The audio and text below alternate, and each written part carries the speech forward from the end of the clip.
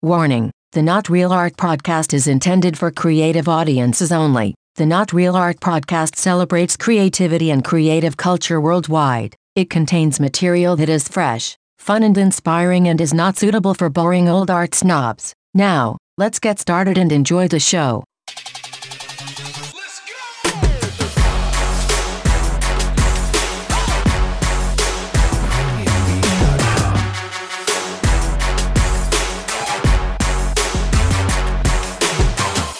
Greetings and salutations, my fellow creatives. Welcome to Not Real Art, the podcast celebrating creativity, the creative class, and creative culture worldwide. I'm your host, Sourdough. And on today's episode, I'm honored to be joined by a very talented and delightful human being.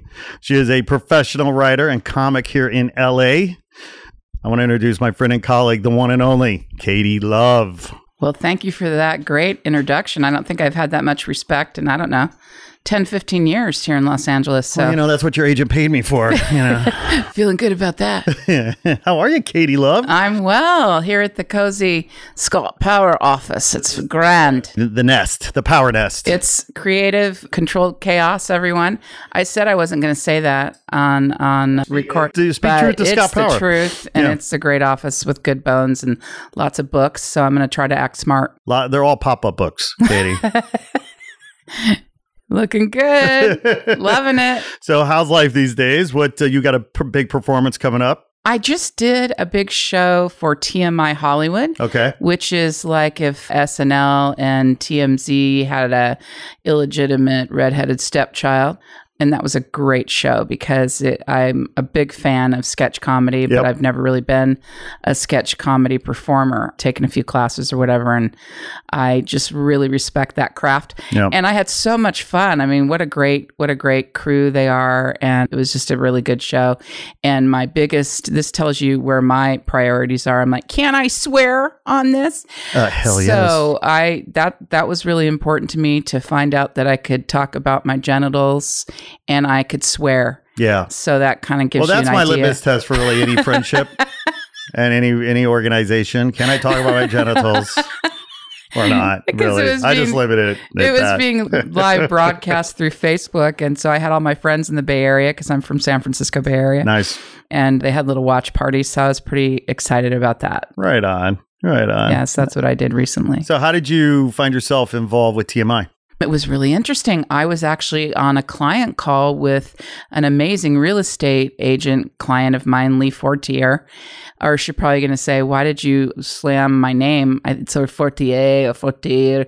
I don't know. But anyway, she's a brilliant woman that also does a lot with theater. And I think she's the publisher of, Theater 411. I can just hear her going, no, that's not it. But it's something like that. And so I was doing copywriting for her because I do copywriting for a living. Let's clarify this for our listeners because yes, you write comedy, but you are also a professional writer for hire for corporate gigs and more kind of straight ahead kind of article writing and so on and so forth. So I've written over 350 websites. But who's counting? And I counted every single one of them. I'm like, why? Yeah. But I really enjoy that part of it. And I like working from home and doing my own stuff and helping businesses and stuff like that. But that's how I met her. And so she brought along a guy named Pete. And Pete is the producer of TMI Hollywood. And he was going to do some design stuff for her and some video stuff for her and some production stuff for her. And she wanted us to meet. So he brought along his wife who books the show. Oh. And of course, being the comic that I am, once I found out someone was in front of me, who books a show, I'm like, let me tell you more about me. And then I sort of forgot that I was there for the client and became a narcissist. And I'm sorry to everyone. So, well, hey, it sounds like it worked out pretty well for you. Yeah, I was really excited to do it. So that's super very great. Honored. Now, when it comes to, because one of the reasons I was excited about you being on the show today is that I'm pretty certain that we've had funny people on the show, but I think you may very well be our first comic. So this is a milestone for the Not Real Art podcast. Oh, I could find you so many comics in Bring here. them. Let's bring them. Now, you should probably get extra security if you're going to start doing that, and I will prep you for that. Well, what you don't know is that you're sitting on a chair that I have a button to eject you right out of the room. So the security's built in. Yeah. Yeah, I like to be in some kind of parameter of control, knowing that it's not all me. having to behave. So I'm excited to have you on because you're a comic. Because, as visual arts or performing arts, and of course, comedy is kind of a performing art, or it is a performing art. But I know the journey of so many of these visual artists and other creative professionals. But the journey of a comic has to be a very personal one. It has to be a very unique one. I don't know that people literally go to school for comedy, but I know there are schools for comedy. I mean, what was your journey? My journey was I left a religion. I was in a cult religion, and I call it a cult because I think that anything that separates you from your family and the people that you love because you don't believe like they do, and they demand that kind of loyalty and split families up is a cult. So that's how I define it. But I was raised Pentecostal. How were you? What were you raised? I was raised as a Jehovah's Witness. Okay. So when my mom died, I went to go live with my sister, who at that time had just been studying with the Witnesses and was really zealous. Sure. And I was shown this book that says it was all these like animals lounging by like this pool of water, and these lazy wild animals, just quite the beasts that they were. And they said, this is paradise. Do you want to live in paradise forever and see your mom again happy? And what 9-year-old kid isn't going to say yes? Yeah. So I got pulled into it that way. Sure. And I was in it for, till I was, I think 20 years I was in it. Sure. And so when I left the religion, I was kind of rootless. Yeah. I was always really creative, and I know I was funny by nature, but I just needed something to express myself, and I was in a lot of pain, and I didn't really have connections. I literally lost every friend that I knew and everyone I grew up with in one day when I left that religion. I had my niece left who wasn't a witness. She had been raised in it, but had also left voluntarily, only she wasn't baptized in it. So she was in kind of a cool loophole where she didn't have to, abide by some of the rules, but it was painful for her because she wasn't baptized? Because she wasn't baptized in the religion. So she still talks to that part of the family, but I don't get to talk to any of that part of the family. So it was me, my niece, and then my brother was never a Jehovah's Witness. So that was it. And I had one friend that was a Jehovah's Witness that to this day is still my best friend. So we always laugh and say, maybe that's the reason we were in this goofy thing. She was in it for just a couple of years and left. Right. And so I was really kind of wandering around needing something to express. And I don't know, I was watching, I think back in the day, I don't even think Comedy Central was on yet. I was watching a comic on VH1 and I was like, I could do this. And I started going to shows, headliner after headliner after headliner shows. I refused to go to any open mics, because my thought was, I'm not going to learn what I need to learn from someone who's just starting out like myself. Right. So I went to look at everybody that I could that had been in it for a long time. And I learned the cadence of the speech and the setup and the punchline. And I learned by watching. And then I started writing, and I was already a writer. So the first time that I did comedy, I literally had about 20 minutes prepared. Wow. And I went to the Holy City Zoo, which of course is famous in San Francisco. It's where Robin Williams used to perform. No pressure there. No pressure. And I met Aisha Tyler in line. Funny enough. And we both had our $2, ready to go. We had to pay to play. Right. And I had my $2 and she had her $2. And we just talked for a minute. And I was like ready to go on stage and ready to kill it with my 20 minutes. They were like, you've got 3 minutes. You're on number 48. Oh, man. I was like, okay, I'm going up the same size as my bra size. Number 48. Yay. And my family was just like, my niece was there with her fiance, I think at the time, and my scraggly friends that I had, gained at workplaces or wherever. And I think they had to stay there till like 1 o'clock in the morning. And we were just so dead after. Like it was just like this marathon of really bad jokes. But I knew the first night. And I've left it and I've come back several times, but I'll tell you, I just love it. Nothing heals more than comedy. It really does. Every joke that I do has something that's happened behind it. Yeah. There's a blueprint to it. So I'm really happy to be in it. Wow. So you said so much there that I want to touch on and sort of to unpack, in part because we sort of share similar things because, whereas when I lost my religion, I didn't necessarily lose my family, but I'm so the black sheep prodigal son that they're still praying for. You know what I mean? Yep. I love a black sheep. Yeah. And we're a special breed. We are. And because hey, we figured it out. We thought ourselves out of it. Yeah. And yet at the same time, I know it, it comes from an honest place, my parents and whatnot. I mean, they're just raising me the way they think was the best right way to raise Right. their child, Yeah. which is the scariest fucking thing in the world to do, Yeah. be responsible for an innocent soul. But yeah, so I totally get it. And I feel you in a real personal way. But I got to go back to something because, I know who our famous Scientologists are. Who are the famous witnesses? This Okay, unpack yeah, this. that's so interesting Right? because, I've always had an issue with that because one of the doctrines in the religion is we are no part of this world. And they just Beep, beep, drum beep, that. beep, beep. Yeah, they just drum it into your head. Yeah. We are no part of this world. So it's really strange to see like a celebrity that is a Jehovah's Witness. Sure. I could never wrap my head around it.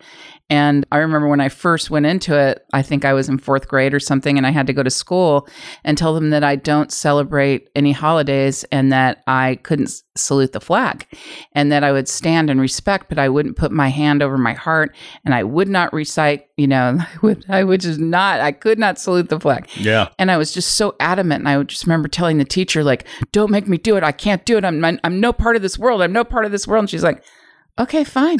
Stand in the back, shut up. So that's how much it was drummed in our heads. Yeah. So, but to answer that question, the only one that comes to mind right now is Michael Jackson. He was a Jehovah's Witness. Yeah, his mother is. I think she is still to this date. Interesting. So he had that kind of upbringing. Yeah. And I mean, what a heinous example of I love his music, but what a legacy there. But he and I are from the same, we were born in the same town. and of course he lives Right. near, The just family in the lives neighborhood somewhere in around Encino, here. not too Yeah. far from where we're sitting in my home. But we were both born in Gary, Indiana. Oh, okay. Yeah. So That's the only one that comes to mind. I know there are others. Oh, but there was this lady, and her show was called Get Christy Love. Remember that? And it was this lady detective show. Yeah. And she was a fabulous black woman, and she had this awesome afro, and I thought she was so amazing. Right. And she left her show, I think, because she was a Jehovah's Witness. Interesting. And I remember an article coming out about it, and then I remember going to some really ridiculous thing that they call an assembly where all these people gather together, all these witnesses at a giant, stadium. And you sit there for 4 days listening to things in reverb. Fornicating is bad. Anyway, bad. So the sound is bad. yeah. No, is it? No. It The sounded sound in the hall that you were talking about with the reverb. Oh, terrible. So, yeah, I remember they thought that was so great that she left her position in the world, But wasn't Prince a Jehovah's Witness? I feel like there was some kind of Prince-esque witness thing, but come on, that guy he was a sexy little motherfucker. Yeah. Like traditionally, had a I song like about it. a larger, taller man because I want to feel smaller next to him. But I got to tell you, Prince, he was a little guy, but he was, I always thought he was so sexy. Yeah. So how do you have that much sex vibe coming out of a Jehovah's Witness? I don't know. I've kind of made up for lost time for myself, but if he was doing it at the time that he was in music, I don't know how. Yeah, because I had heard, and again, second, third hand, I don't know if this is true. We're really well informed on this show, aren't we? That's right. Our research is I don't impeccable. know. My producer's outstanding in a field. We'll get some fact checkers, yelling at us. I'm sure. Yeah, the rhetoric or whatever, the gossip I had heard was that the reason he was on so many painkillers was because his religion wouldn't allow him to have surgery, and his religion was that he was a Jehovah's Witness. So again, I don't know, and I don't know if the Minnesota Jehovah's Witnesses are a different breed than say the that's SoCal. the thing. It's so culty that every single congregation is the same, and it all comes down from the Watchtower Bible and Tract Society in New York. Okay, so everything that rolls out is all from the HQ. So, and I wrote a memoir. Sometimes I go memoir, and then sometimes I like to just put a little class on it and say memoir. Yeah, that's classic. And I think both are correct, but I wrote a book about growing up Jehovah's Witness, 2 Tickets to Paradise from Cult to Comedy. So I changed the title a few times, just trying to grapple with what I really wanted to say. And when I finally came out of the religion, comedy is what healed a lot of that pain, not all of it. I had a shit ton of therapy.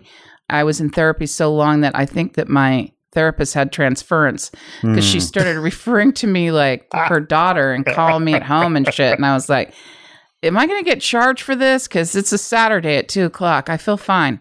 But, there's a process of getting out of a cult. Yeah. Mentally and emotionally. So. Yeah, no, it is. It's deep shit because, I'm in therapy too. I see a shrink every week. Good. Can you give me a referral? I totally can. And then maybe we could do a session here. Oh my God, that'd be sick. I want people to learn from our pain, Katie. Well, that's the thing. It's like this book I wrote, I always tell everybody it's 80% funny and 20% really not funny at all. Right. And that's why I haven't hit a publisher yet. I had a big fancy agent in New York, and Putnam almost bought it. And they said, we really love it, but we don't know what to do with the comedy aspects of it. And I'm like, yeah, comedy tragedy is what I do. I don't know how to not write like that. So sounds unique and special. Why wouldn't they want to publish something unique and special? I don't know, but I'm about to go rogue and just do self-publishing because I just finished the last edit, I think 6 months ago. And you know how this is. You're a creative person. Mm-hmm. There's a point where you go, and scene, we're done. Yeah, right. And you can't keep fiddling with it, and you can't question yourself. You have to be... It's so tempting to, but no, you can't. You got to pull the ripcord. You have to be confident. And, interviewing your grant winner artists was so wonderful for me because one of the themes that ran through every single interview was that moment where it's like, I have the confidence. I know this is my art. I claim it. I'm not going to keep fiddling with it. At some point, it's done. You put it out there. If it breaks your heart, it breaks your heart, but you got to put your art out there. Yeah. And I think that kind of courage runs through every single creative person. It's not like people that are non-creative. I think we're all actually creative, and it's not like non-creative people or people that are like, I'm a bean counter and I'm happy, that they don't have courage. It's a different kind of bravery, I think, to take a chunk of your heart and put it out into the world and say, love me or not, I'm going to be okay. Yeah. So. Yeah. For sure. Well, I mean, it's funny when it comes to stand-up comedy specifically, right? So I don't know if this is still true, but for years, right, they used to say that the number one fear that everybody has is public speaking. Like that's everyone's number one fear, public speaking. Well, what's interesting is that, when it comes to public speaking, I have no worry. Like I've done a ton of public speaking. I love public speaking. I'm good at it. I can get up in front of a crowd. It's not a big deal. Obviously, know your audience, be prepared, all that good stuff. Right. But the notion of doing stand-up comedy scares the fuck out of me. Now I want you to try it. Right. And yet it's interesting because there is part of me that feels like I got to try it, because if I don't try it, I won't have many regrets. I mean, I'll have regrets when I die. Certainly we all will. If any thinking empathetic person probably would.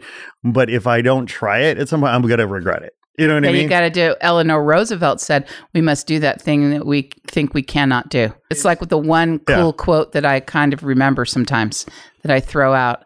Another one is Tolstoy, which I think I've told you, and I told a few of the artists, what a strange illusion it is to suppose that beauty is goodness, which is a favorite quote here in Los Angeles. Yeah, right. I should start my act off with it because it's always very interesting to me how we revolve around beauty and the visual aspect of who we are in this town. And I do it too. And I didn't do it today because we're not on film, but sometimes I put makeup on my spots and my hands. Why not? Why not, Scott? Well, I do what I have to do. But anyway, back to your question. What was it? It was something about trying stand-up comedy. Well, I was Yeah. So, yes.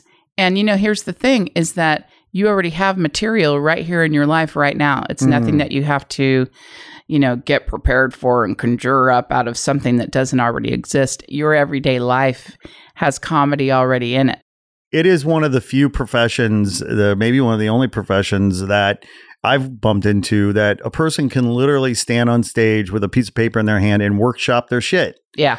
That's amazing to me. Yes. I can't workshop a presentation that I'm giving in front, yes, you can rehearse it, but you know what I mean? Not live in front of a studio audience kind of thing. You can't set up a TED Talk over here at the cafe and say, come down, I'm working on my TED Talk. People aren't going to come. Although I think that would be fun. I fantasized about my bit. One of the bits could be me coming in and I'm literally setting up to give the audience a PowerPoint. Like, okay, this is my get Welcome ready. This is going to be hilarious, people. It's like, welcome to the Ramada. Today's chicken is mystery hotel chicken with weird sauce that no one knows what the spices are. They're secret. So do you remember the first joke you ever told? Oh my God, yes. And I was just thinking about this last night because I was at this place. If anyone ever wants to see me on a regular basis, I usually go to this place on Tuesday nights to work out new stuff. Mm-hmm. I want to go. I want to go see you. And lately I haven't been wanting to do anything from my normal set. And so I think people come in that are new and go, she's been at this for 23 years. What a hack. What a dipshit. But it's because lately I've just not, I like to do my standard set, when I'm on stage and it's a book show or whatever. But I've been really having fun with just getting up and working out new shit and not being afraid if people don't like it. So I go to the Cahuenga General Store. Jim Coughlin runs this awesome room every Tuesday night at 8 o'clock. And a lot of the veteran comics, people that have been doing it for 20 years go down and work out new stuff. So it feels like family to me now. Mm-hmm. And I become a heckler there. It's really weird. Like people get up and I'm like, oh man, dude, I don't know. And I would never do that at a regular show. And then sometimes I get these looks like, what is wrong? Has she got Tourette's? What is wrong with her? But I've been having a really good time with it. And we had a new comic up last night. She did great. Her name was Jasmine. I'm pretty sure her name's Jasmine. She did an awesome job. First time she'd ever done it. And I was really impressed with her delivery and her confidence on stage and her writing. And I was like, yep, she's got it. You can tell right away if somebody's got it or not, and she's got it. And but I was thinking when I was driving home that it would be really fun to do a show with veteran comics and then some new comics. But every veteran comic has to do one of their first jokes. Oh, that's great. Okay. Yeah. And so I was like, well, what were mine? So I was trying to think about what mine were. And one of them was I would put a giant piece of fruit in my bra, now I'm not talking like a little like fig. I'm talking about a giant orange or an apple. I put it in the middle of my bra and I'd be up there doing my set or whatever. And then I'd say, they make a dust buster. Why not a bus duster? You're out on a date, things fall in your bra, you really need help. In fact, just recently, I was on a date, and then I would pull out this giant piece of fruit. And I just thought that was the funniest thing. I always got a big laugh on it. But a comic went up after me, and I don't remember who it was. It was some guy, and he was, semi-famous, and he was a real hard hitter, and he was like, really aggressive comic. And he's like, let's give it up for Carmen Miranda, everybody. And I never did the joke again. I was like, I'm a hack. I felt like I don't think I went up for like a month after that. Yeah. And then that very night too, that I pulled fruit out of my bra on that. And I did this joke for like 6 months with different pieces of fruit. I don't want the audience to think that it was the same piece of rotting fruit for your I would bait. buy. Yeah, I was always going to the local fruit stand. Which piece of fruit do I want to pull out of my bra tonight? But there were fruit flies. The last night that I did that, I pulled something and a fruit fly came out, and you could see it, in the lights on the stage. And I was like, yeah, I think this joke is done. So yeah, that's one of them that I remember. Just a few of them. And the fact that, that's classic, right? That you were standing in line, your friends are waiting in the audience, you think you're all set, ready to go, and then they throw a curveball at you. Yeah, absolutely. Oh, always.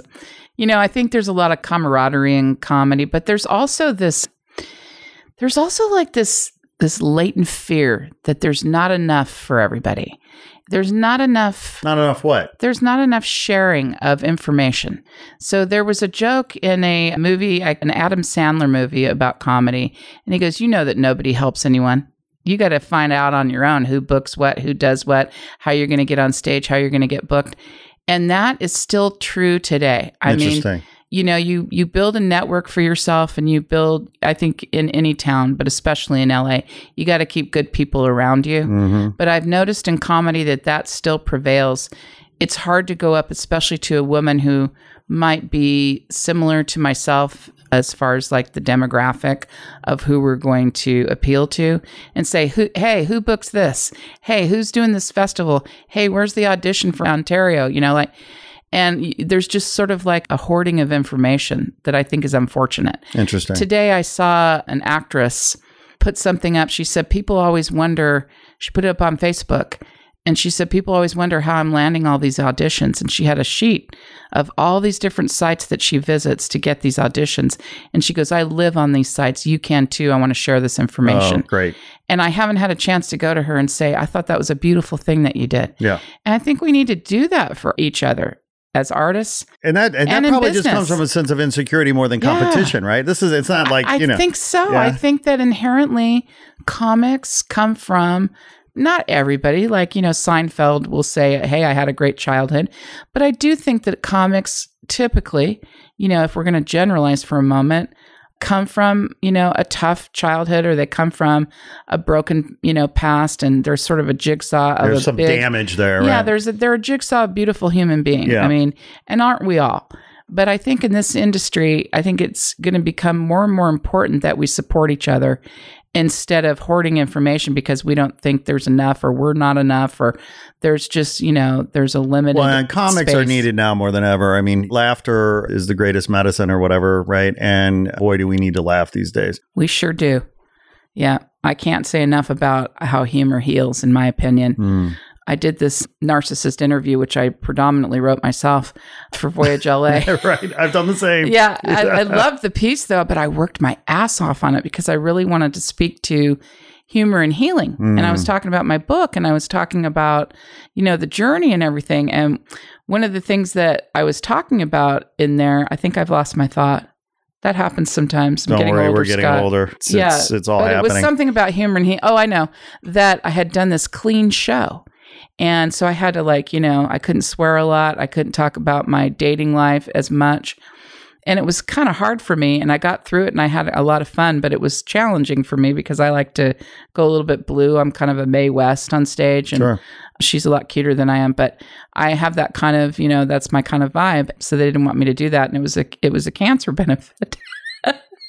So I kept it clean and everything. And then I was kind of like, I don't know, tail between my legs, kind of like, murmur. And this guy came up to me, and he was in a walker, great guy, and just a wonderful older gentleman. And he said, I really enjoyed, seeing you guys. And I said, you should come and see me live where I get to do my blue material. Like, I don't know why I blurted that out at him. Poor guy was just giving me a compliment. Yeah. And I'm like, you should come and see me when I do my real material. Like, okay, narcissist, shut up. And he goes, well, tell me a joke now. And I go, oh, no, I couldn't. He goes, no, please. Okay, it's dirty. And he goes, all right. And I said, yeah, I've petitioned Facebook to include my vagina as a check-in location for those of you who are sick and tired of checking in at the gym. This is a workout, people. And he laughed, and then he shook his head, and he turned around and he walked out, as slow as possible with this walker. So it's like, you walk the room, right? But this was a really slow walk because the guy was on a walker. And then I was like feeling mortified, like I'm going to get arrested by, I don't know, the cancer police. The Torrance police are going to come in and say, you're being arrested for inappropriateness. And he came back. He went all the way to his car and he came back. And he said, I have to tell you that I have not laughed that hard since my wife died last year of cancer. And that moment was such a, that's why we do it. Most of the time, we're not getting paid for these gigs. So many times we're driving all the way out. I mean, you're on the freeway, the 405 sometimes for an hour or wherever you're going. And a lot of times you get there, you might get a drink ticket, you might not. You don't know. A lot of times you're doing it for free in LA. You kind of have to leave town and be booked to get paid for it. So that's our pay. I mean, that is our compensation for writing those jokes, for walking around our, place of dwelling, like talking to ourselves all day, from taking the stuff that's going on in our life, finding the funny and giving it back out because someone might relate to it. Yeah. I think that's the underlying reason why we all do it. Of course, we love applause. Of course, it feeds our ego. But really, in the heart of the matter, it's those moments, I think, that is why comics do what they do. Right. Well, and it seems like there's, we're living in this hyper politically correct kind of, culture these days. Yeah, we are. And, it sounds like from an outsider looking in and from what I've heard and read or whatever, it's getting to be, because for years I've said, comics are the new philosophers. Yeah. Right. Like that's just kind of been my thing. Right. And maybe it starts with, people like Jon Stewart or whoever, who are speaking to current events or whatever. But the point is that now I'm understanding that some comics won't even go to college campuses anymore because you can't have a free thought anymore. Right. And so while on one hand, we need comics more than ever to laugh and what have you, it feels like comics too are under fire. Absolutely. And this is such an issue right now. And I mean, I can only speak to that. I think that it's important to still have an exploration of our different cultures. It's kind of a bridge to love. It doesn't have to be centered in malicious intent. I think when you explore a culture that is not your own and you show that you're a misfit in it and that you don't get it and you're trying to figure it out, that's comedy anyway, that you're a misfit and that your internal dialogue is not matching what's actually happening.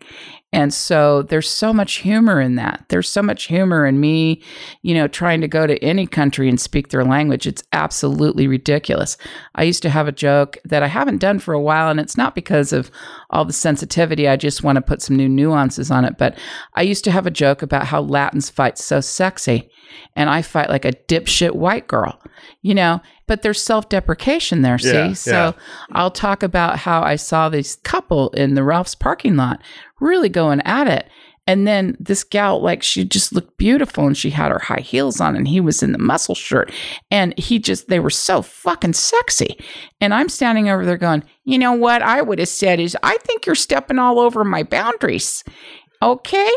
And they're like, okay, puppy. And I'm like, I wanted to have sex with these people. And I was like, how can I get myself in the middle of this fight? Right.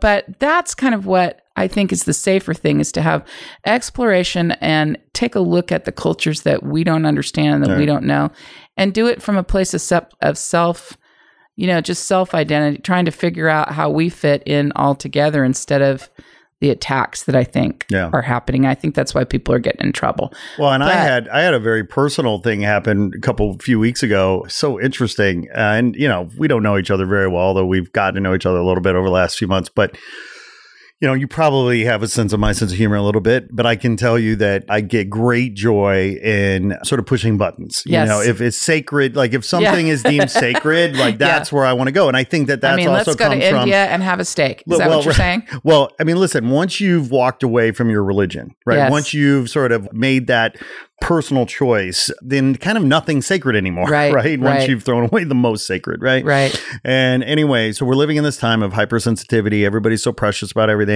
And we're also living in a time, I think, where we value our symbols more than we value our values, right? And so I think it's a danger when our symbols become more important than our values, right? Right. And I love pushing buttons. So anyway, so I'm at Burning Man, right? A few weeks ago, right? Yes. Now, it's fucking Burning Man.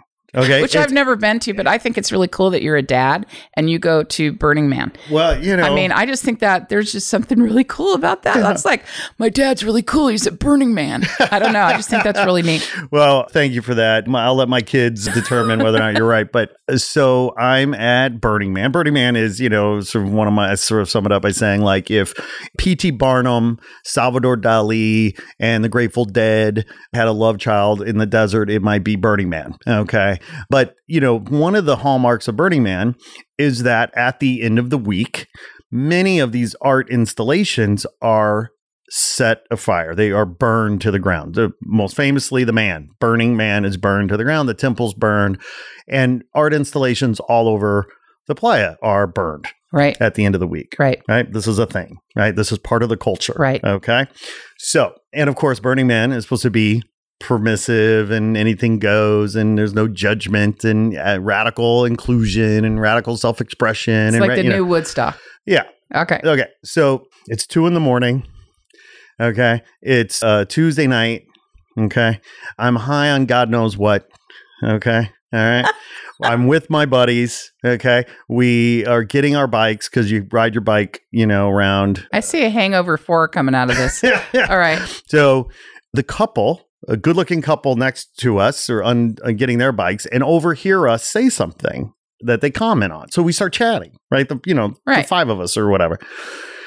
And so turns out they have a camp. We have a camp. Oh, you should come to our camp. You should come to our camp. Blah, blah, blah. great. And then he says, this new friend of ours says, yeah, he said, you'll know our camp because of the big American flag. And I said, oh, really? He goes, yeah. He goes, the hallmark of our camp is this 148-year-old American flag. And then I say, oh, that's really cool. Are you going to burn it at the end of the week? Uh-oh. I literally, it so did not land.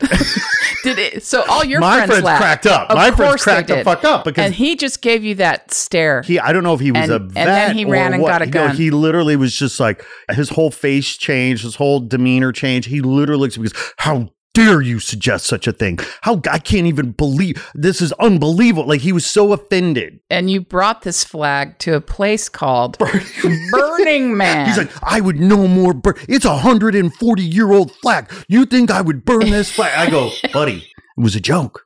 I was just busting your balls. Right. Like, relax. You know what I mean? Yeah. I literally thought we were going to go to blows. And and I was like, wow, okay, we are living in a sensitive time. If you can offend somebody at Burning Man about a culturally appropriate, contextually appropriate joke. And what a weird place to bring. Does he travel with it? I need to go into the depths of this story. Like, I want to know who this dude is. Like, I know, right? Is he traveling around? Is he driving some weird van? Are there AR-15s in the back? I mean, I don't know. I mean, who is this dude? Part of the culture of Burning Man is what they call decommodification, right? Yes. So, by the way, why is an American flag there? Like, you know what I mean? Like brand symbols, brand names, brand elements, icons are kind of not supposed to be there. I mean, they're there because, of course, people have their RVs or what U-Haul trucks or whatever. Right. But, he's made the flag, the front. And I like how he set it up with, you'll know our camp. Yeah, right. Because the American flag, you're on American soil. It's going to be all right. Like, we know that you're we're all here together. It's a 148-year-old American flag. Well, first of all, no one would know that because guess what? Everything is dirty on the playa. Like you could have brought a brand new flag and it would have looked 148 years old. Right, but as from an artist's point of view, don't you need to do something to protect that? I mean, should we be spraying it down with some kind of protected? There are so many angles on this. Like ridiculous. I feel like that should be framed if this is 148 years old. Like, you can't even have sun on different pieces of art. Am I correct in this? That you have to be careful with the lighting on a painting. Oh, yeah. So how are we having a 148 piece of material just hanging out at Burning Man? This feels like this item, I'm getting the sense that maybe this item has been stolen from a museum. No. I mean, like, who knows, right? How do you have a 148 now we have a Lifetime movie. And, Lifetime movies always have a full sentence. So there are 48-year American flag stolen and resurfaces at Burning Man.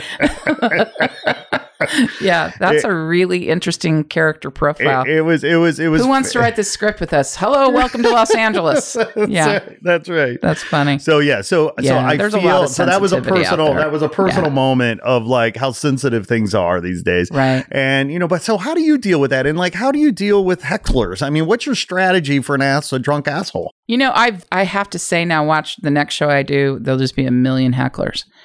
I've never had a real serious heckler. And I think that what happens is there's something happens to me when I have a mic in my hand and I'm on a stage. It's my treehouse. And I just feel like this is how I feel about comedy. I write for me. I write what I think is funny. I write about the things that me and my friends would laugh at. But I'm there to perform for the audience that got off their ass, found parking, walked in, paid their fee, got their 2-item minimum, and sat their ass down in the chair. I have such respect for that. So I've just never really had a heckler, and I don't know if that's part of it, but that's kind of my motto in comedy. Write for yourself, perform for them. There's a respect that happens there. And now my friends are going to give me shit on Tuesday nights because I have become a heckler at this room where I'm yelling things at people. But these are my buddies, and there's some kind of like family reunion-esque to it. So yeah, I think that how I would handle it is I would just go to that person and start. I love, as you know, because I worked with you on these artist interviews, that I like to go in and pull things out from people and find out what their story is. I'm very interested in their story. So I would probably go to that person, but of course that's hard to do if they're drunk, so I have to appeal it to them from a drunk standpoint. Now, if they were super disrespectful or they were yelling slurs or something like that, then I'm going to want to shut it down because that kind of energy just can kill a show. Yeah. So I would not want to get angry with them, though, if that was where it was coming from. But I've seen some terrible heckling before and just wanted to die in my seat by the way that the comic got so angry so fast. Yeah. And the part of the reason they get angry because you don't have that much time on.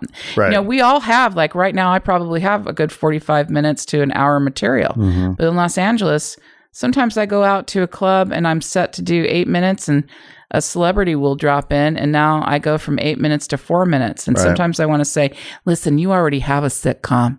You're already famous. Now give your time back to the room. Right. And I get all like pissy about it. And then give me your drink ticket. No, I'm just kidding. I want a Diet Coke for losing that joke. But a lot of times we don't have time to really deal with the heckler. Yeah. Because we've only got 6 minutes. Right. And it kills you because you got all these great jokes. I've been going out to this little mountain town called Pine Mountain Club. And I've been doing like 25, 30 Pine minutes. Mountain. I love it. I think my ex-brother-in-law has a place there, a little cabin in the mountains over there. It's in the Los Padres National Forest. Right, that is it. Yeah, that's where he's at. And it's just so great because they love having entertainers come in. So it's called Jessica Abrams and Friends, and I'm one of the friends, and we drive in and we stay for the weekend and we do comedy. We do about 4 shows. Mm-hmm. I'm loving these people. Yeah. Because it's the first time in a really long time that we've all gotten to do longer sets. Right. And people are there because they want to see comedy, not just because there's, let's go to the Improv. I got a free ticket. Right. It's not like that. They're going out on purpose to see comedy. Yeah. So it's just reignited my love, I think, for the craft. So the best man at my wedding is a professional pianist. Okay. And so he has, over the course of his career, has played in piano bars, a lot. Right. Yeah. And there was a long stint where he was doing the dueling piano bars. Right. Okay. Those are intense. Yeah, they're intense. Right. It's so drunk mania, isn't it? Drunk mania. And he's a master I kind of like to get drunk at this. Right. And he's in but years ago, he had a heckler. And, and this heckler was just beating him up, for a while, like all night. And so finally in the middle of the show, right, he just shuts it down. He shuts, he's like, tells his partner, Dave, stop playing. They just kill the music. Right. Yeah. And there's this room full of drunks. Right. And he grabs the mic and he points at the guy in the audience. He goes, listen, buddy, I don't go down to the YMCA and knock dicks out of your mouth when you're working. So shut the fuck up. And back on. And the guy just shut the guy down. And he never said another word. But that line cracked me up. I don't knock dicks out of your mouth at the YMCA when you're working. And the thing is, if you would have handed the mic to that person, they probably would have rambled something for about 30 seconds and they would have been done because they'll realize in that second, oh, this is a craft. Right. Although if they're super drunk, who knows what they're going to realize? Well, I don't know. it's a couple, and what do I know? Like I've never been heckled, or have I? My wife heckles me. Anyway, so. Well, we're probably being heckled right now. This isn't live. Oh my God. No. Okay, the people are totally flipping us off going, you guys suck. No. Yeah. But so I have an my base level with the heckling is that it's just fucking rude. Respect the art, respect the person that's up there, that kind of thing. That being said, the heckling, it feels like is par for the course. If you're a comic and you're playing a room full of drunks, obviously you have to be somewhat prepared for the sucker punch because, it comes with the territory. So I was just curious as a comic, do you have strategies? Do you have, plan A, plan B when this shit happens? Sounds like you don't have to deal with it very much, but it just feels like. I really don't have a plan, but I just think intuitively I would go after that person and find out what their story is and then make it funny. Right. When I had my own talk show that I'm bringing back as soon as I find a location, looking for locations, people. I had a show called The Katie Love Show, which was a live comedy talk show, and I ran it out at Flappers for a year. And I would have musicians, acoustic musicians, because the stage was super tiny. Mm-hmm. And I would have different comics, and they would come up and they would do their bit, and then I would interview them afterwards. And the thing that was great about that show is that I would have to find the funny in the moment. So because I was doing the show every week, I had this character called Googlicious, and I would say, just, throw out a word, ask me if I know this, throw out something, and I will have to find the funny as I figure out whether or not I know this. And then I would challenge the audience to do the same. That built a skill set that I didn't have prior to that, which is find the funny in the moment. Mm-hmm. I think comics need to be able to do that, but it's also find the funny in the story and do it instantly. And with the heckler, if you can diffuse their reason to act out, I think that's probably the smartest way to do it. But there are formulas. I mean, some comics probably have, something in their arsenal. I mean, I think comics that are more assertive, like an Andrew Dice Clay, would probably have more hecklers than I would. He kind of fosters that kind of environment, and he's probably great at it. I haven't seen him in a long time, but those kind of comics probably have an arsenal of things that they would come back with. And going down to your job, I don't come down to your down job to the YMCA when you're working and knock six out of your mouth. I don't come down to McDonald's and tell you how to work the fry machine or whatever it is. Right. So there's plenty of tactics to do that, but that's how I would do it. Yeah. I'm more of a storyteller, so I want to know, what the hell's this guy's story? Right. What the fuck are you doing with a 148-year why are you so drunk? Flag at Burning Man, you ding dong, and why isn't it disintegrating? Right. And how do we know that this is the real thing? And I'd go into his history and I'd just make him so bored with himself that he'd shut the fuck up. That's usually how I would do it. And I do that at family reunions. Somebody's just pissing me off, I'll just go so deep into the history and get so intricate with it. They get bored with their own story and then they shut up. Do you have big family reunions? Do you come from a big family? Then we can get back to the tater tots. Well, I have my brother. I mean, since you lost half your family I don't talk to my sister anymore. I don't talk to her husband and her son. But I have my brother and my sister-in-law that live in Phoenix. Mm-hmm. And then they have 2 sons that have kids. And so I spend Christmas usually in Phoenix because I like the lights on the cacti. Mm-hmm. And there's nothing more romantic than lights on the cacti. It's very phallic. And I just like, driving down the street and seeing all these like phallic cacti lit up with Christmas lights. There's something gorgeous about that. But so it's not, I wouldn't say it's a big family reunion, but that's a fantasy of mine. I'm always saying, we should all get together at the same time. And people are shaking their heads. No, we don't want you all together. Family, the other F word. Exactly. Yeah. But they recently saw my comedy live. I did a little porch light set for them. They had rented a place. They always come down to Oceanside, or it's not Carlsbad, and they rent a place on the beach every summer for a week or 2. So they did that again this year, and they had a bunch of friends in from Phoenix, and they were all taking over this little condo resort area in Oceanside. And I had a show that I was doing. I needed to prepare for it, and someone said, "You should do it for us." And I go, "Okay." And I don't think I'd ever done live comedy in front of my brother, who, he's kind of Christian. I mean, to say kind of that's an understatement.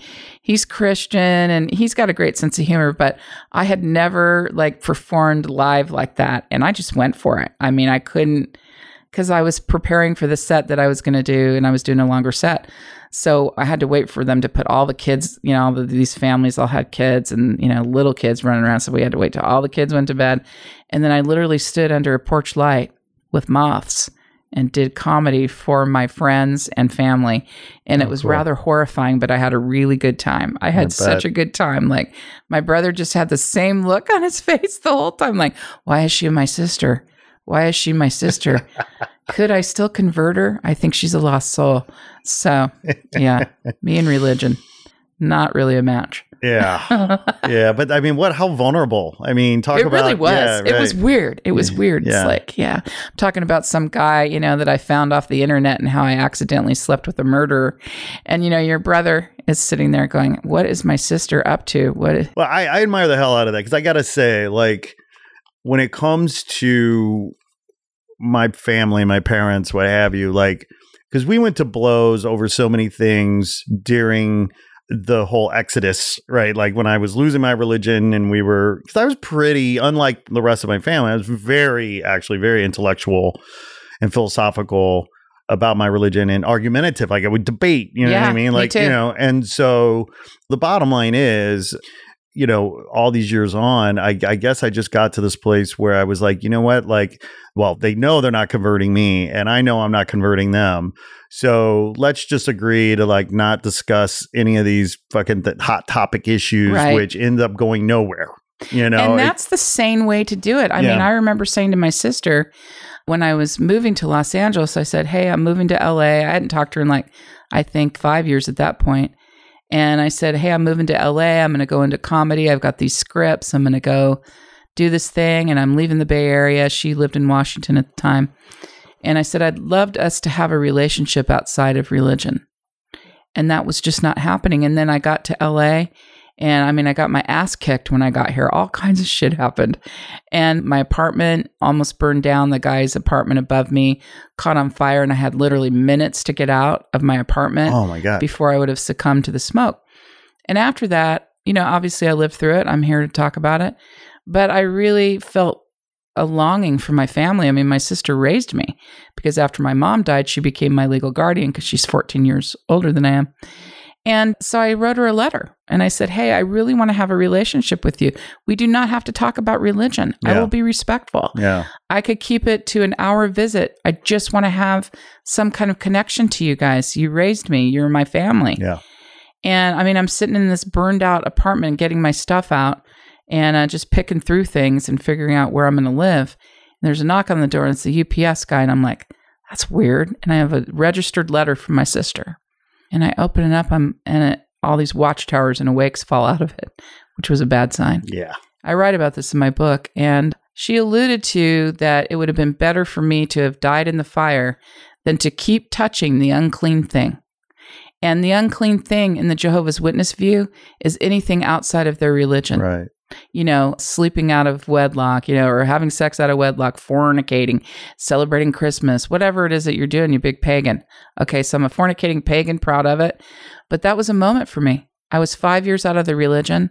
I was sitting in literally, I shouldn't even have been there because I shouldn't have been in that kind of, the air quality was really bad. And I went out onto my terrace and I took those watchtowers and awakes and I ripped them up into a million pieces and threw them up out into the pool.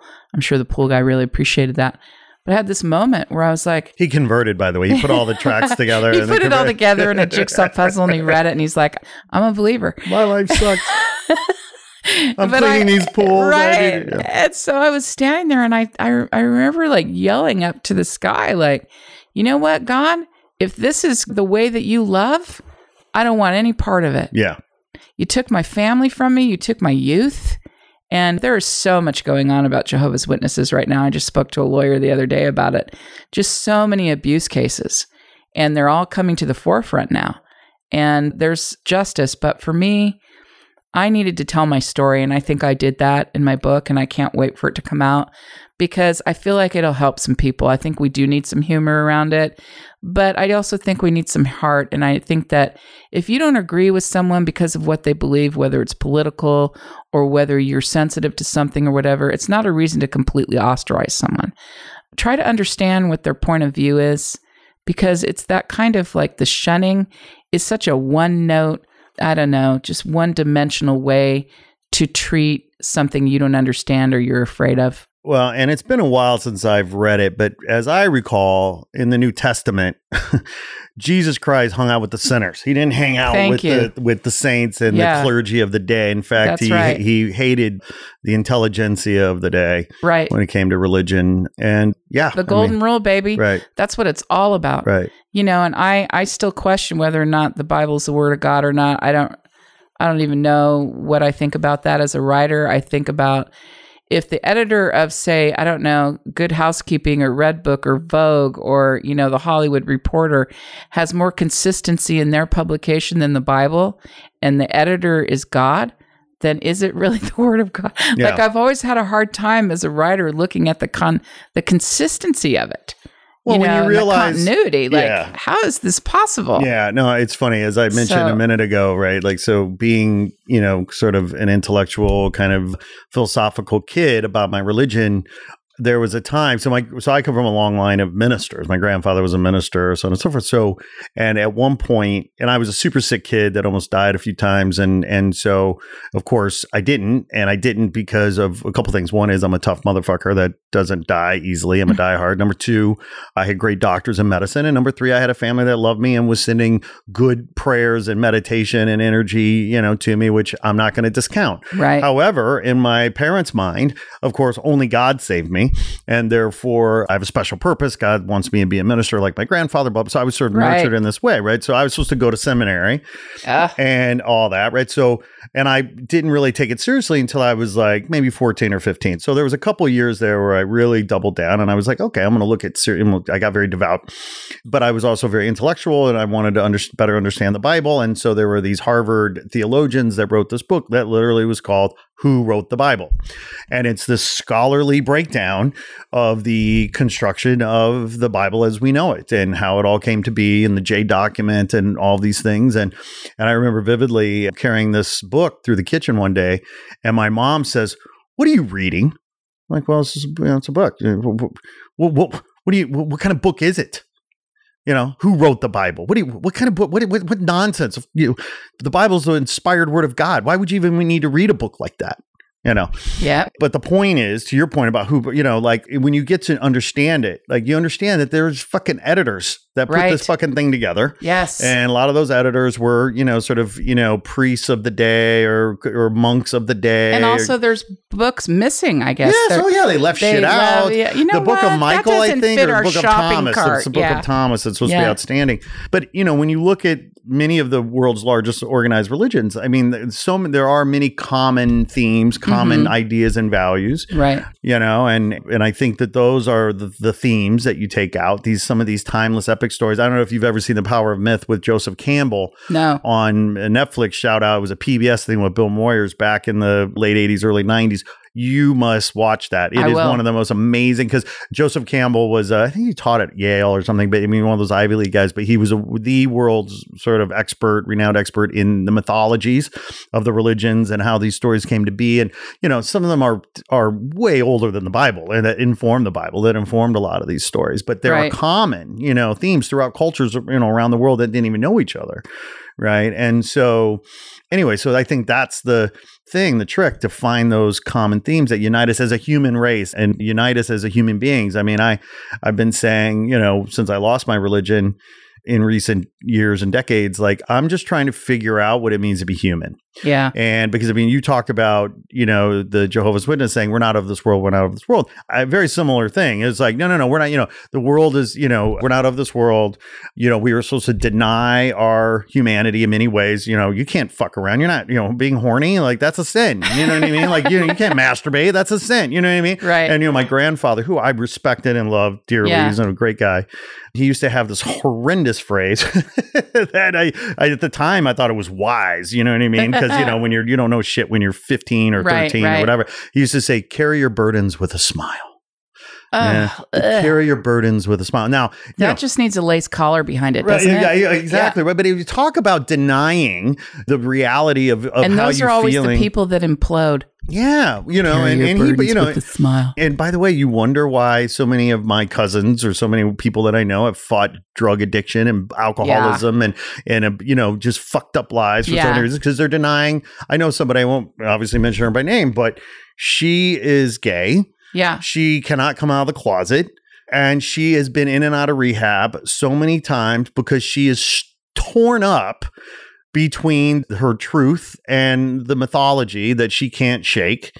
And it's just ripping her, it's destroyed her life. Right. And I have countless examples of that. I cannot remember who said this, but it really stuck with me, that so many religions use the Bible as a shopping cart. Like, okay, we're going to take this scripture, we're going to ignore this one, we're going to take a little shopping cart through the Bible and pick the scriptures that, fit our power-based doctrine, our money-based doctrine, our intimidation factor-based doctrine, and we're going to regurgitate that out into the world as our religious rhetoric and call it the truth. Yep.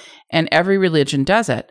And, unfortunately for gay and the LGBTQ community, I think there's one scripture that says men shall not lie with men. Okay, whatever. Like they will bypass other scriptures about God is love or whatever to hammer this point home. I just thought that I just thought that meant that men shouldn't sleep together. Like I don't want to sleep with another dude, but I'll fuck another dude. Yeah, exactly right. Like because it doesn't say anything about fucking. It says sleeping, laying. I don't want to sleep with a dude. Anyway, sorry, I digress. But the thing is that always stuck with me. I wish I could remember that he was a preacher that said it, and I'm like, that's a preacher I could listen to. Yeah, because I'm all about the golden rule. Yeah, and people have asked me, well, do you believe in God? And I just get this weird area. I probably have the look on my face now. This weird, like I kind of have to like stare out the window and go, I believe that nature is my church. I believe in a higher power, but I believe that the God everybody wants you to believe in is so man-based and so it's religious rhetoric, and that's different from spirituality. Right. So I call it the Oprah religion. Yeah. Be a good person, make money, give it back. Right. Right. So that's kind of where I sit with it now. I had you were being very nice earlier, talking about what a cool dad I am going to Burning Man. Now, are we going to get any pictures on this? Are there going to be any supporting documents? Allegedly, there are photos. Allegedly, yes. I think we need to see these. I will share. I think your audience is going to want to see that. I might show you. Is there a dad outfit? Not are you in a dad outfit? And I'm not. That to me is like a zip-up house coat, kind of like.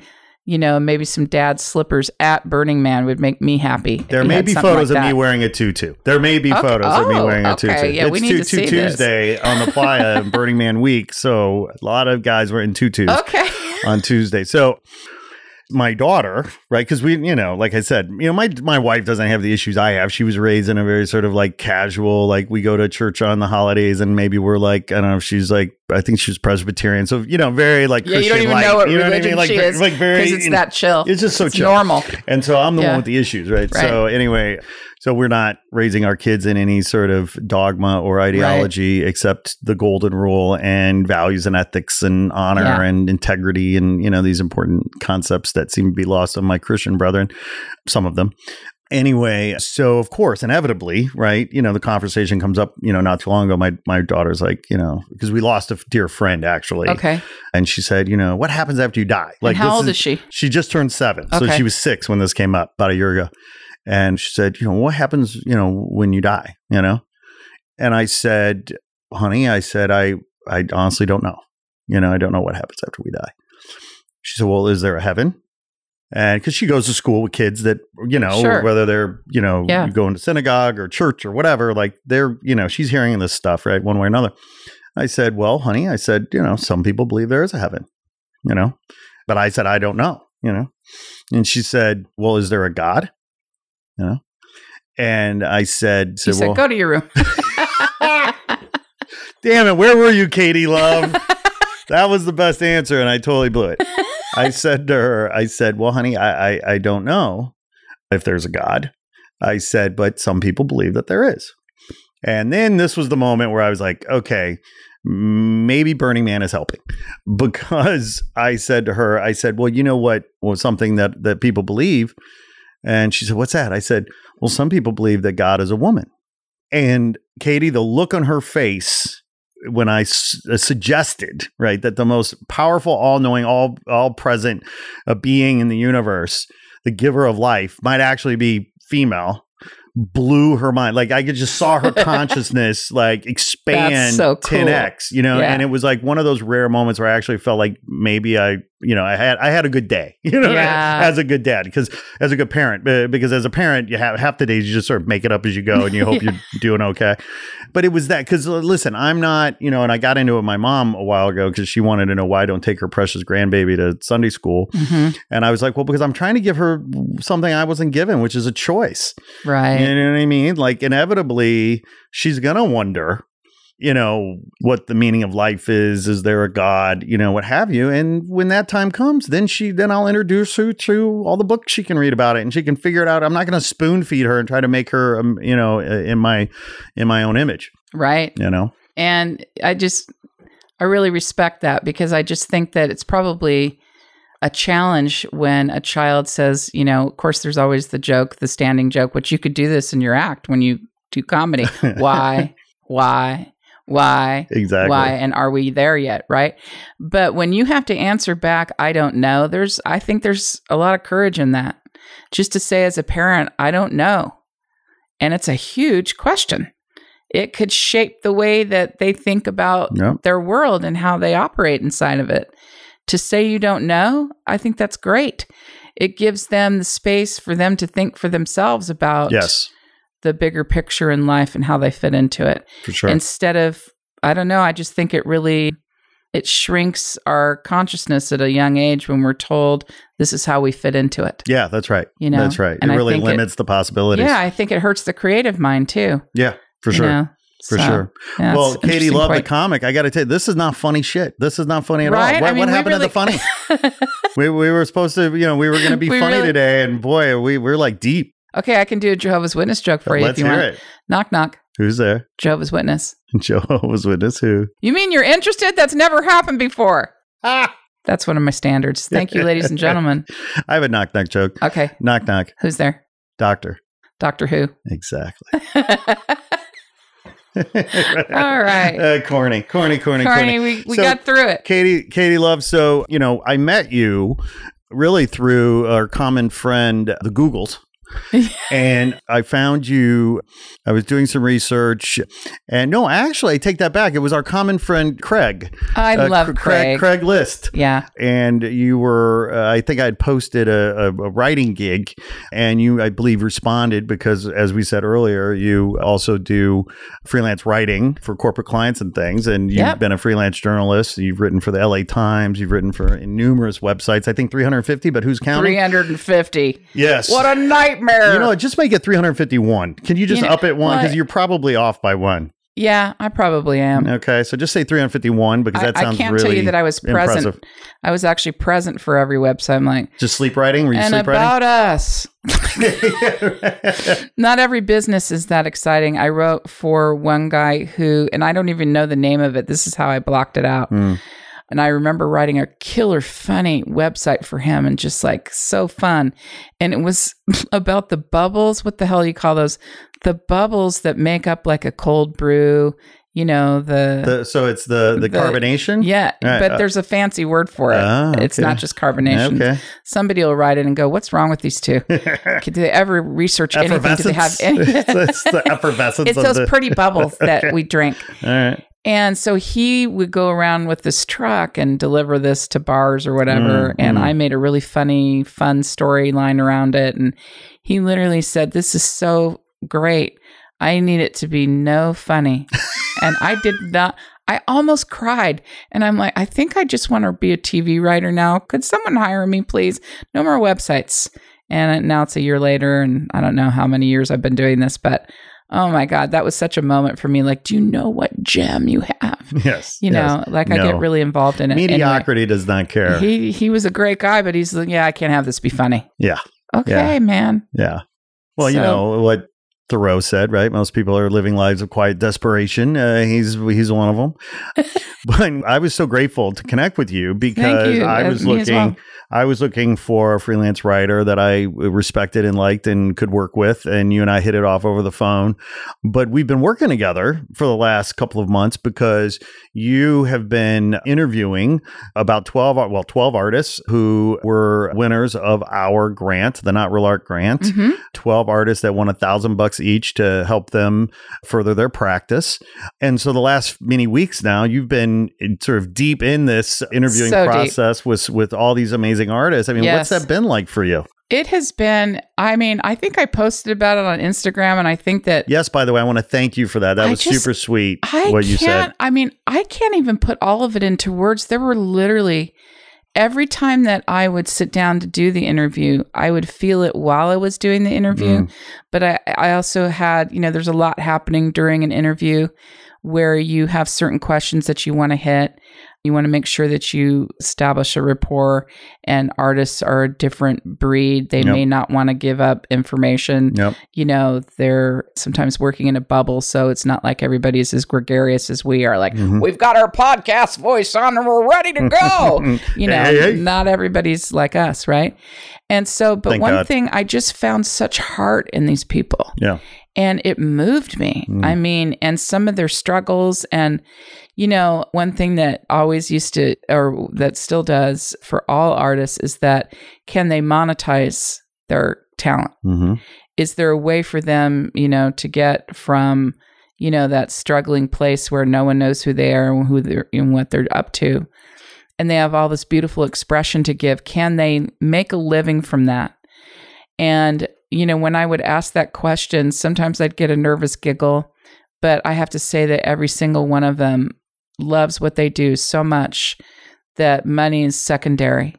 And I just think there's a message in there for everyone to support art, you know, to never not think about it, to support live art, to support every form of creative arts that we have, to give it to our kids, to make it a part of our everyday life. And I was deeply humbled so many times because I'm like, my walls look like I am a one-dimensional ding-dong. Like, I need to go get some real art. I have talked to all the Not Real Art grant winners, and I am an idiot. I need to fill my walls with art. And one of the artists said that he has a technique that if someone's interested in his art, he actually gives them the piece to take home. And I think he says, give me half of it now and take this home and interact with it in your home.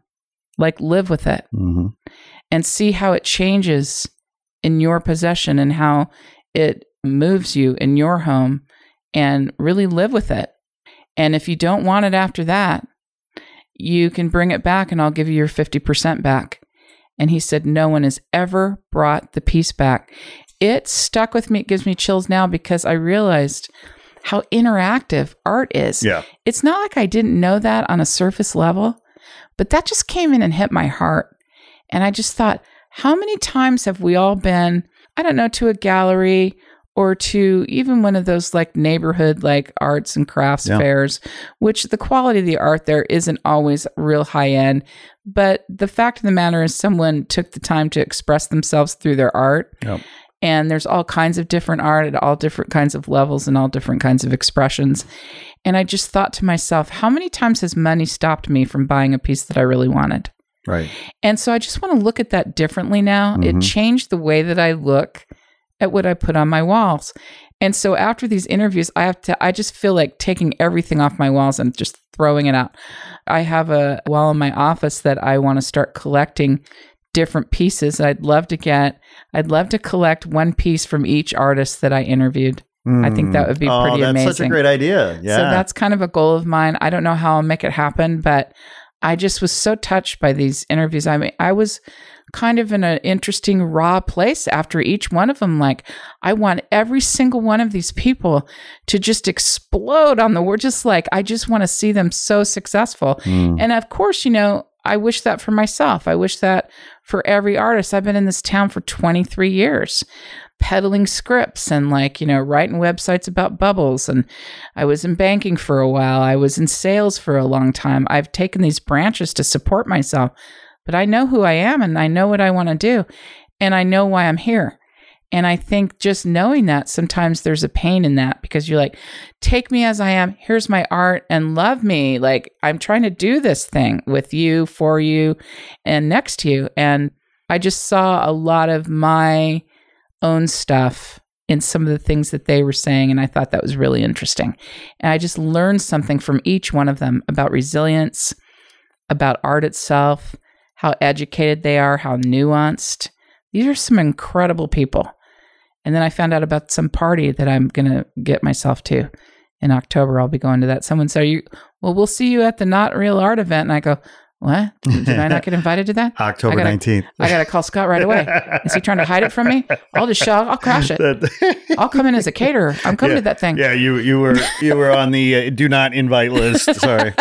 They never let the writer on set. Damn it. Yeah. Well, I was so grateful for you to do that work. And I mean, you know these artists better than I do now, quite frankly, because you went to such an intimate place. But there's also a lot of overlap too, right? I mean, like on a certain level, I mean, how much, these folks are doing their work hoping to get paid. Yeah. Hoping to sell. Yeah. You go and you do gigs for, nothing. Yeah. Right. What is it with artists not getting paid, or, you know what I mean? Like, it's such an interesting world to be in, because when you're an artist, money does take a back seat for any number of reasons. Right. Right. And, I do think you have to compartmentalize it, but I just don't think that. I think we just need to have more respect in this industry, and when I say in this industry, I mean all the creative arts, the dancers, the singers, the sculptors, the painters, the comics, the songwriters. It's a travesty that, the arts and music have been cut from schools. And to think that kids are growing up without that kind of balance in their lives breaks my heart, because our world is so stark. There's so much responsibility that we have to save the planet, to save ourselves, there's a lot we need to do. And that's worldwide, not just our country under the creepy administration that we have right now. You mean the Antichrist? Trump? But I think that without the arts, we are lost souls. Yeah. And I really believe in having arts education be part of our, educational system. It's okay, Katie. It will be. They fixed it, because now STEM is STEAM. It was STEAM. And isn't it interesting and sad, right, that they made the mistake to begin with, right, to leave out the arts, and then of course corrected, a couple of years later. Oh, now it's STEAM. But no, I'm the same way. And by the way, quite frankly, that's part of the rationale behind this podcast, because if this podcast can reach a 16-year-old in Ohio, who is aspiring to be an artist or is an artist and doesn't know where to go, doesn't have a view, there's not a class, they don't have a community, they don't have a tribe, they don't know what to do, where to go, but they want to be a comic, and they stumble upon the Katie Love episode of Not Real Art, and they get a glimpse, they get to touch, they get to hear, they get to be inspired, they get to learn for free, because the podcast is free. Right. That's what this is about, right? In terms of Not Real Art and everything we're doing, which is just about trying to share the love, spread the love, and support, empower, celebrate, what I call celebrate and elevate, because, the budgets for arts education is getting cut. So how can media step in? How can content step in? How can podcasts help bridge the gap to inspire and empower folks out there that wouldn't get it otherwise, Right. You're doing God's work. Yeah. Well, if there is a God, you're doing it. Well, if there is a God, I think we decided there may not be. So I'm doing my work. You're doing the golden rule, work. I'm doing dog's work. I just thought I'd bring that back. I appreciate it. Tell me about this thing that's behind you that you can describe to your audience with fangs. What is that? Do I need to put my glasses on? It's kind of a hybrid. It looks like an award of some sort, maybe a fish that was caught. That is a largemouth bass. Okay. I call him Bill after the artist that made it, Bill Kiefer. Shout out Bill. William Kiefer, who I've known since meeting him in Chicago in a bar back in 1995. Very cool. But that looks, that is paper mache. It looks very heavy, doesn't it? Yes. It's actually very, very light.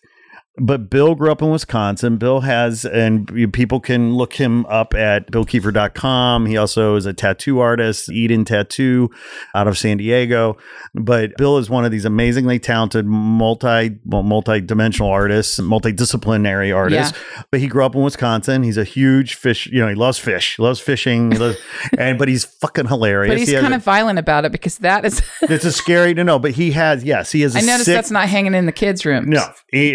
My son calls it Baby Shark, which, by the way, I don't know if you know, but the song Baby Shark is all the rage among 2-year-olds these days. I do not know Baby Shark. Now you know. Maybe you'd like to give us a few bars of that for the Baby people? Shark, do do do do do do. Baby Shark, do do do do do do. Yeah, Baby Shark. It just goes. It's just very repetitive, and then it goes. And then Mama Shark goes. Mama Shark, do do do do do. Dada Shark, do do do do do. Grandpa Shark, do do do do. Like, it just goes on and on. And there's a hip hop version, there's a jazz version, and there's Wow. So Yeah. So the breakbeat on the hip hop version is dope. Let me just tell you. Yeah, I'm going to find this. Yes, I'll send you the link. It's Please. outstanding. So my son calls us Baby Shark because it, obviously looks a little scary. But Bill has a whole, by the way, this was a really great story behind this because I remember when he was making this in 1996 or something. Yeah. And he was making it for his dad. And his dad even gave it to him for Christmas. So his dad never hung it. He when his dad died, Bill found this laying on the pool table in the basement, and his dad had never hung it. And so he took it back and had it hanging in his apartment in San Diego. And so 2 years ago, when we were visiting, because Bill and I are still dear friends after all these years, and he happened to be living in, well, actually, he was living in Long Beach. I go down to see him for dinner one night, and this is hanging in his office. And I said, oh my God, like, I remember when you were making this. And I said, I got to have it. How much? And he said, he's like, well, let me think about it. I'll get back to you. And then like 2 weeks later, this thing is delivered in this gorgeous box that he had built, fabricated. And it was like and it was just like had this special lock on it. It looked like a treasure chest, but like some sunken like wooden thing, but it was all cardboard. Again, it was like super light, just super fabricated. And so I open it up, and in this is the largemouth bass. And he says to me, he goes, if there's anybody that deserves this, it's you. He says, you've supported me all these years. We've been such dear friends. You've been with me during my journey, and I just want you to have this. But this fish is part of a whole world of fish that he's creating. The premise of the concept is that the polar caps have melted, the oceans have risen, the cities are flooded. Of course, the people have fled, but the fish have moved in. Right into our cities, right? And they have these great characters and great stories and personalities. And of course, this was the fish that started it all. And there's a tongue. Do fish have tongues? Oh, no. Is that a tongue? Yeah. Oh, yeah. I mean, you're going to have to take a picture of this to accompany the podcast. Yeah, I will have to post it. But because no, he has. People are going to want to see this. What is it? What is? And in fact, before I leave, I'm going to do a selfie with it. Okay, good. Oh, yeah, for sure, absolutely. And if you look on the other side, it's a stuffed fish. It's stitched up. Like if you look on the other, you'll see the stitches. Oh, yeah. This is just a mounted stuffed fish. But now I really want to know: do fish have tongues?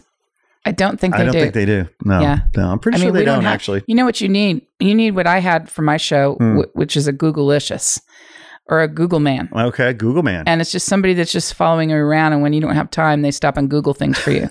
Or they're just really smart and they know shit. Right. So do fish have tongues? Let's ask Siri. Hey, Siri, do fish have tongues? Ray fin fishes have something similar to a tongue called a basidial. Well, there you go, Katie Love. I feel so much better now that I know this. Bishenheil. Yeah, so it's something like a tongue. Okay. Yeah. There you go. So we learned something. Fishes, this isn't just any podcast, people. You're going to learn about religion, and you're going to learn about comedy and fish tongues. Katie, it's called infotainment. This is what this is. Is that what the kids are calling it? That's right. All right. So before we go today, this has been such a delight. I've had a great time. Will you please come back? Please, Will anytime. you be a returning guest? I'll just bring random news items. Oh my God, that'd be so fun. And things that people send me in the mail, like this dentist sent me this thing about how you could be put to sleep and what a good time it was it was a family. They were all smiling at the camera, and it was talking about how everybody was put to sleep while they were having their dental work done, and now they're happy. And that's literally the copy. I was like, this is a job for me. I need to call this dentist office and say, we need to write you some new copy because this is really culty and weird. And sometimes I get jobs like that. I'll get set something that's so bad that I'll call them and say, don't ever send this out again. I can fix this. So anyway, sorry to interrupt, but that just came to my head. The problem is that, they got big business out of that. That's the bigger problem. So, well, first of all, thank you for this. Thank you for promising to come back because I can't wait to do this again with you. Be a good time. I want to make sure that our listeners know that these interviews and articles that you've been working so hard on are going to be available and going to be published and distributed and available on our website, notrealart.com, and we'll spread them out across the social channels. We want to promote the hell out of these amazing artists, these wonderful human beings. They're awesome. That won our grant. And by the way, that of course, this is you and I are going to continue to work together, but on other things, but this is also an annual gig because of course we'll have 12 more winners next year that you'll have to interview. So buckle up, get your helmet. You know what I found that was really funny while I was interviewing them? I'm like, I would have to go back on the transcripts because I recorded them all, of course, with their permission. And went back and I was like, stop talking about yourself. Shut the fuck up, Katie. Get to the question. Because I would just get so chatty with them because I was just so excited. But then when you're looking at, the page and it's like, Katie, shut up. But I did it in a talk show style. I could have done it super Barbara Walters journalistic style. Right. But I'm just very comfortable with the more talk show style. Well, people, it's a way of coaxing. It's a charming kind of technique, right? To sort of coax I'm a things snake charmer. That's me. Yeah, I knew you were up to something. Come on. Yeah, look at you and your snakes. Your charmed snakes. Your charming snakes. Katie Love. So what's next? What's going on? Where can people find you? What are your socials? Where are you performing next? Absolutely. WriteLaughLove.com is my website, and that kind of encompasses everything, which was a huge deal for me because I was always trying to keep things separate. So I'd be like, my copywriting site is here and my social media is here, and the two shall never meet. Never. And you should never know that I'm a comedian until I've worked for you for like a year. What part was in the closet? The comic part or the writing part? The comic part. Yeah. Because so many people get intimidated by that and they want to know what I'm talking about, what I'm doing, where am I, blah, blah, blah. Yeah. Oh, and one lady said, aren't you real funny? Are you funny? Oh, geez. No, not at all. Jesus. I'm horrible. She was kind of a bean counter personality, and I just thought to myself, this isn't going to work out. That's classic. I write for life coaches, which is hilarious, right? Oh my God. So I've written for a lot of life coaches, and I have a joke about that, that I'm the person behind all this magic carpet ride to success, and you can feel really good about that. And if you're ever reading a self-help book and you find yourself getting horny, it's because I wrote it. And that the definition about a life coach is that a life coach is someone who has done several face plants in their life and then rises up out of the unemployment ashes long enough to tell you what to do with your life. That's right. And then they have to go find a writer to write that website, which is me, who's also done several face plants in her life. And together we make up a team called You Are So Fucked.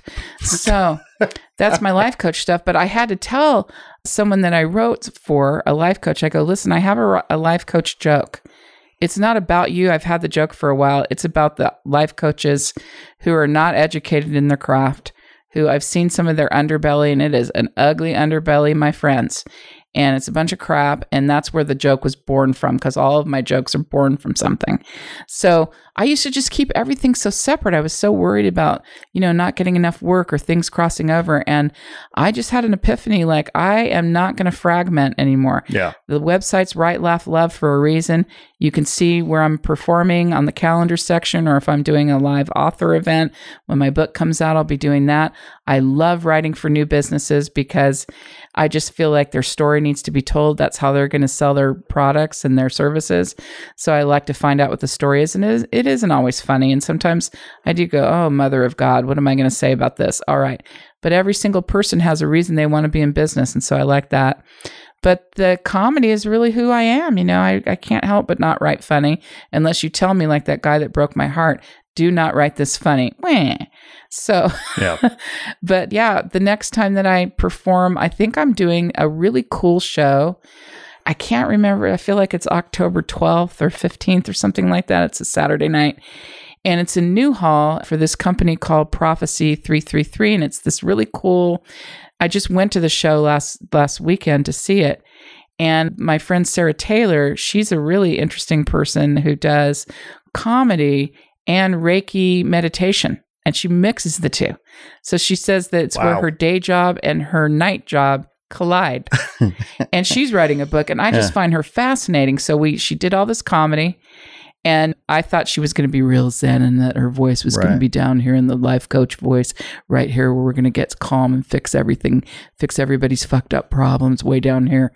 And she was just killing it. She was just really authentic. And then at the end, she goes, all right, everybody close your eyes, and now we're going to do a meditation. I was like, no way, because I've performed with her several times. We do that Pine Mountain Club gig together. Right. And I just thought that was the craziest thing. So I'm in her show, I think October 12th, and I think it's on my calendar. Right. But it's called Divine Mess, so I'll be doing that. And then I'm always at Cahuenga Store on Tuesday nights. And then I'm going to be booking some other stuff and bringing the Katie Love show back. So... Right on. Well, I want to definitely. Yeah. I'm coming to see you as a guest. And I'll have you as a guest on the Katie Love show, and we'll talk about religion. I love. We could go deep as we did today. Katie, love, you're the best. Thanks so much. Thank you very much, Scott. Hey there. Thanks for tuning in. Please be sure to like this episode and share it with your friends on social. And if you haven't already done so, please be sure to press subscribe and follow us on IG at Not Real Art Official. We appreciate the support. Sourdough out.